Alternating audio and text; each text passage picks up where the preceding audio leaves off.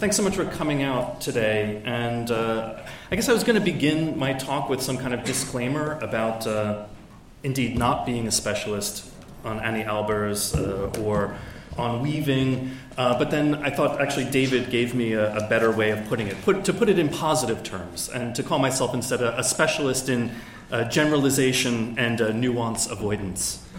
So we'll see how that goes today. But I really would like to thank our hosts here at UCL, to thank Brioni and to thank Marta and the team for putting this all together. Maybe I want to start at the Crystal Palace. Start in the late spring of 1851 with a visitor to the exhibition, the middle-aged German architect Gottfried Semper, who comes and spends time at the Great Exhibition in London. He was in London, actually, not to visit the show. He was living here at the time, right? He was, at that moment, in exile. He had been a participant in the failed uprising in Dresden in 1849, alongside colleagues like Wagner and Mikhail Bakunin and the like, and had to go into exile, was living here, and actually worked on the advisory committee that put together the exhibition, and has a revelation, in a way, in the show. In Paxton's glass cage, right, the kind of height of mid-19th century building technology, Semper comes across a modest exhibit that deeply fascinates him. It's a model for a bamboo hut from the Caribbean, a so-called primitive structure, right, that seems to Semper to hold the key to understanding architecture's origins.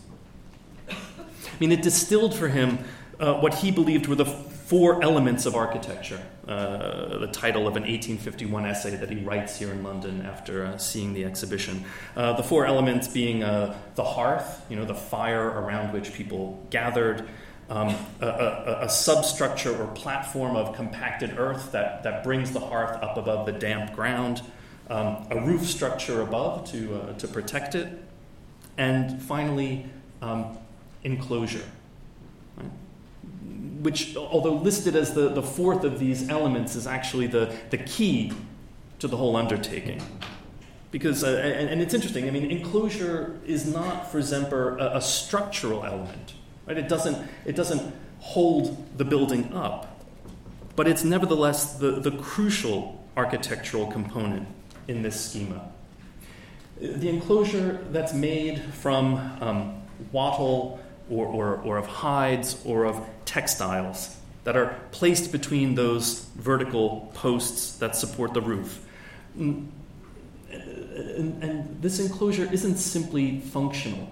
It's not there simply to keep out the wind and the cold, but it has an almost ontological force as the element that, for the first time in human history, provides a sense of spatial enclosure that forms the first walls. I mean, if architecture, as modernists like Annie Albers believed, is an art of volume, it is the very thing that creates volume for the first time.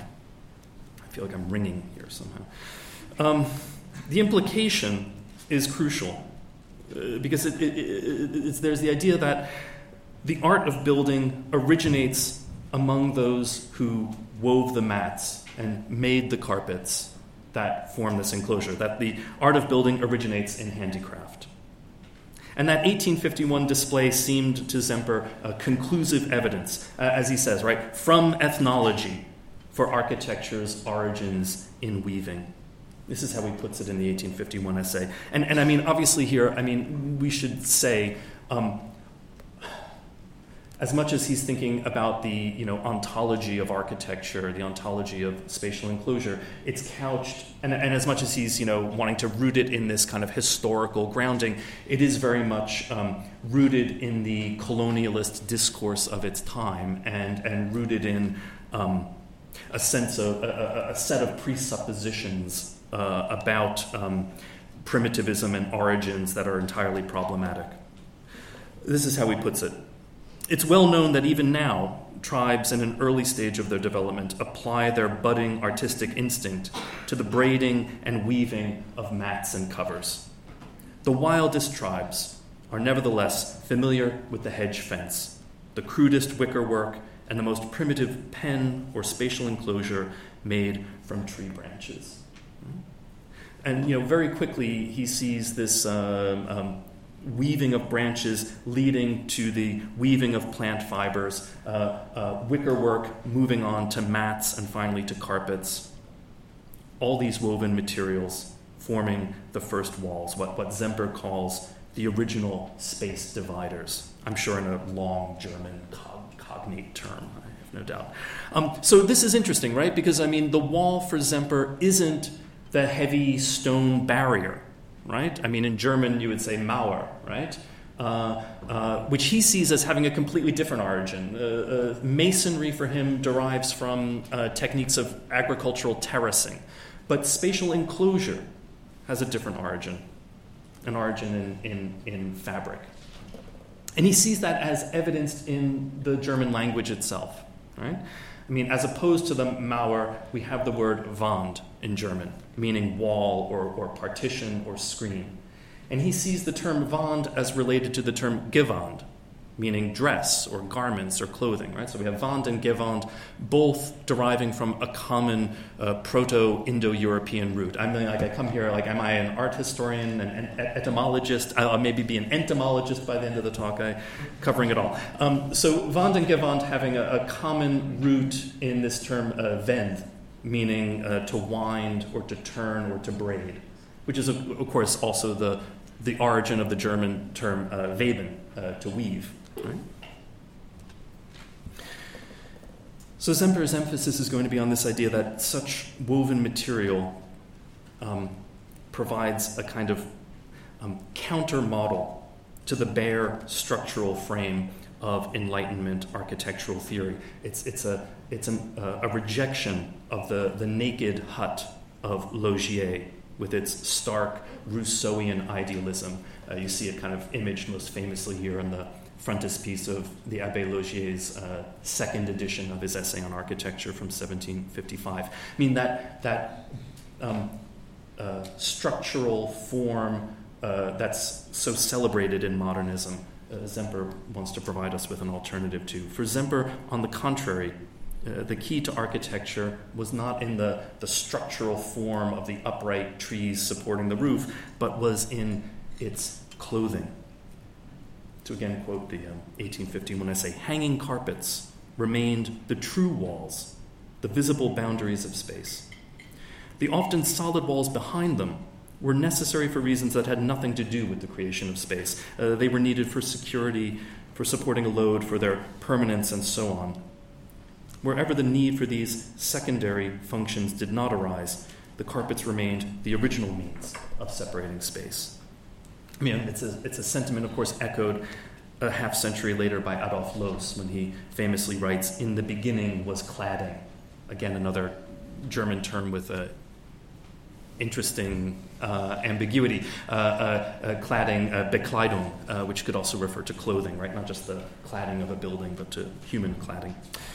Such woven fabrics, whether carpet or tapestry, did not simply, I think we have to emphasize, did not simply subdivide a pre-existent space. They didn't, reinforce an already established distinction between interior and exterior, but rather they actively generated space, produced the very concept of dwelling. Mark Wigley, the architectural historian, put it this way. It's not that the fabrics are arranged in a way that provides physical shelter. Rather, their texture, their sensuous play, their textuality, like that of the languages that Zemper studied, opens up a space of exchange. The interior is not defined by a continuous enclosure of walls, but by the folds, twists, and turns of an often discontinuous ornamental surface. So when Zemper wrote that the bamboo hut corresponded to its Vitruvian antecedent in all its elements, he meant it rather literally. we can almost see the account of architecture's origins in Zemper as providing I think what he thought he was doing, at least, was providing a historical or anthropological grounding to the speculations first laid out by the Roman architectural theorist Vitruvius at the opening of the second book of De Architectura. That's where, I'm sure I don't need to remind you, but just in case you haven't opened up your Vitruvius lately, it's where he describes the first dwellings of early humanity in these terms. At first, with upright forked props and twigs put between, they wove their walls. You see them weaving their walls right here on the right. Now that passage and the illustration of it found in Cesariano's edition of Vitruvius of 1521 has struck architectural historian Indra McEwen with its direct echo of weaving. Vitruvius's first structure, she writes, is that of an upright Greek loom, like the one pictured here on this black figure Lekythos, which, not coincidentally, is the third plate in Ani Albers's On Weaving. It's the loom that was found in every Greek household, with its two upright posts capped by a beam from which the weighted warp threads were hung.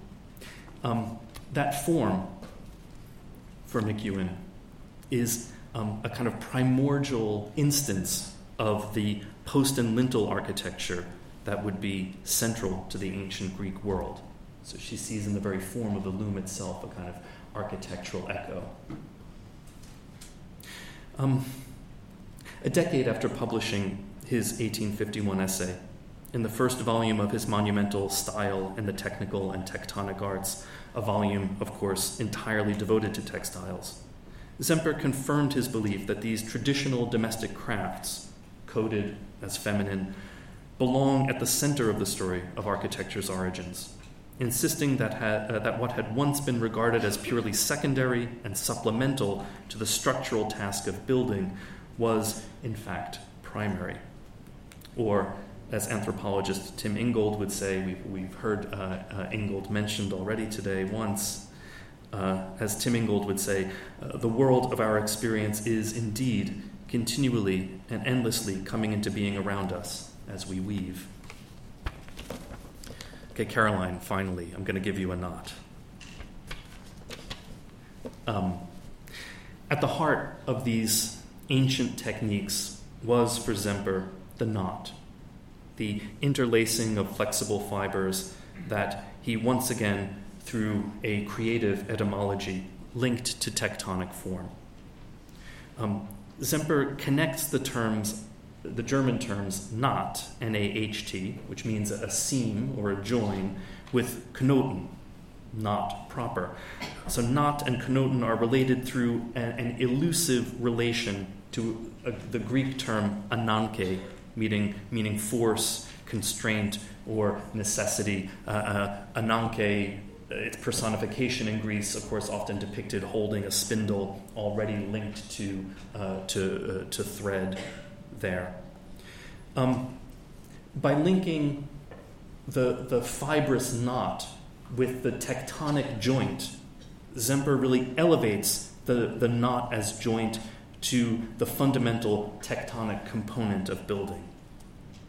I mean, to say with Zemper that the beginning of building coincides with the beginning of textiles is to say that building starts with the knot. I'm going to skip over one. But what does it mean to make a knot?